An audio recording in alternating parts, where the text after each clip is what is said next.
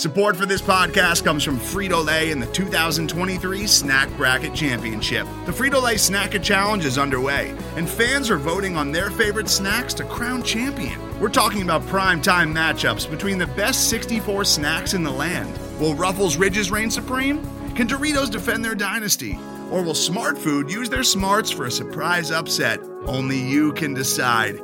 Get in on all the action for a chance to win up to $1,000 or a year's worth of snacks. Let your snacks be heard. Just go to fritolaysnacket.sbnation.com to vote and enter for a chance to win. No purchase necessary. Sweepstakes ends April 3rd, 2023. Void where prohibited. Year's worth of snacks awarded in the form of 52 coupons, each good for one bag of chips. See official rules at fritolaysnacket.sbnation.com. The following segment is from Monday, Football Monday on the SB Nation NFL Show, where we're discussing your favorite team. Subscribe to the SB Nation NFL Show to make sure you don't miss conversations like this one. Is a microcosm of what last week was. It was the national media. It was analysts. It was people really wanting, in the pit of their stomachs, to talk themselves into Aaron Rodgers, into Josh Allen, when the answer, everybody, my fellow SB Nationites, RJ, everybody out there, Tom Brady was right in front of you. He didn't have the best game, but he was right in front of you. Patrick Mahomes was right in front of you. These are two of the greatest quarterbacks of all time. There was no reason to pick against them. And here we get the GOAT versus the baby GOAT in the big dance. Let me read you Tom Brady's halftime statistic line. 13 of 22.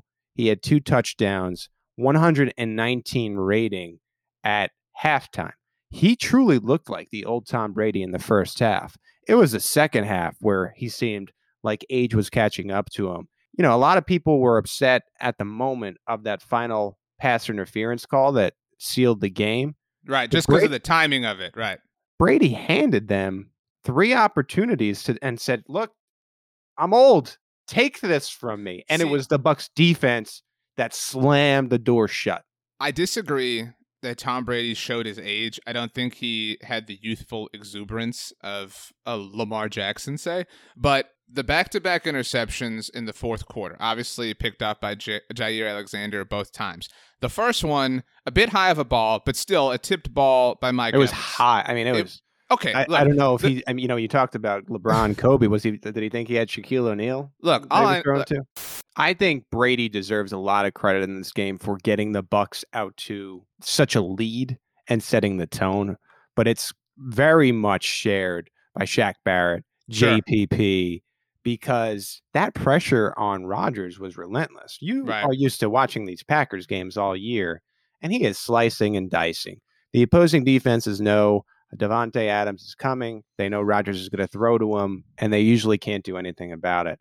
Rodgers didn't have a lot of time. You could tell that the coverage was good. Murphy Bunting made a great play in this game for the interception, and it just was that time seemed to run out and really chances, you know, because they had a lot of opportunities late in this game.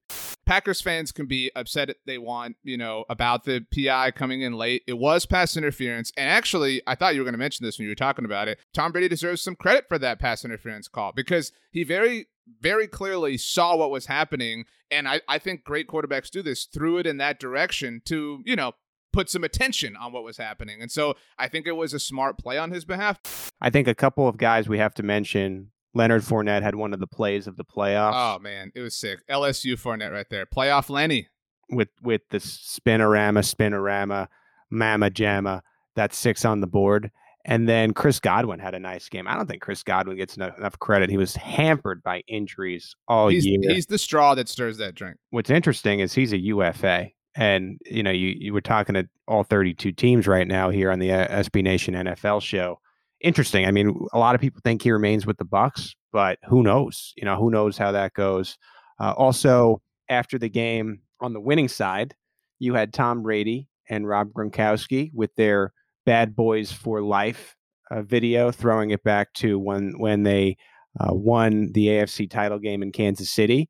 You also didn't mention Scotty Miller had, I think, the most important play of the game. I mean, that swung everything. That was a Madden. You're playing your little brother in Madden. He picked the wrong defense, just Hail Mary it to the end zone. I don't know what Kiss Yeet of the Week would have been, but I imagine that might have been it.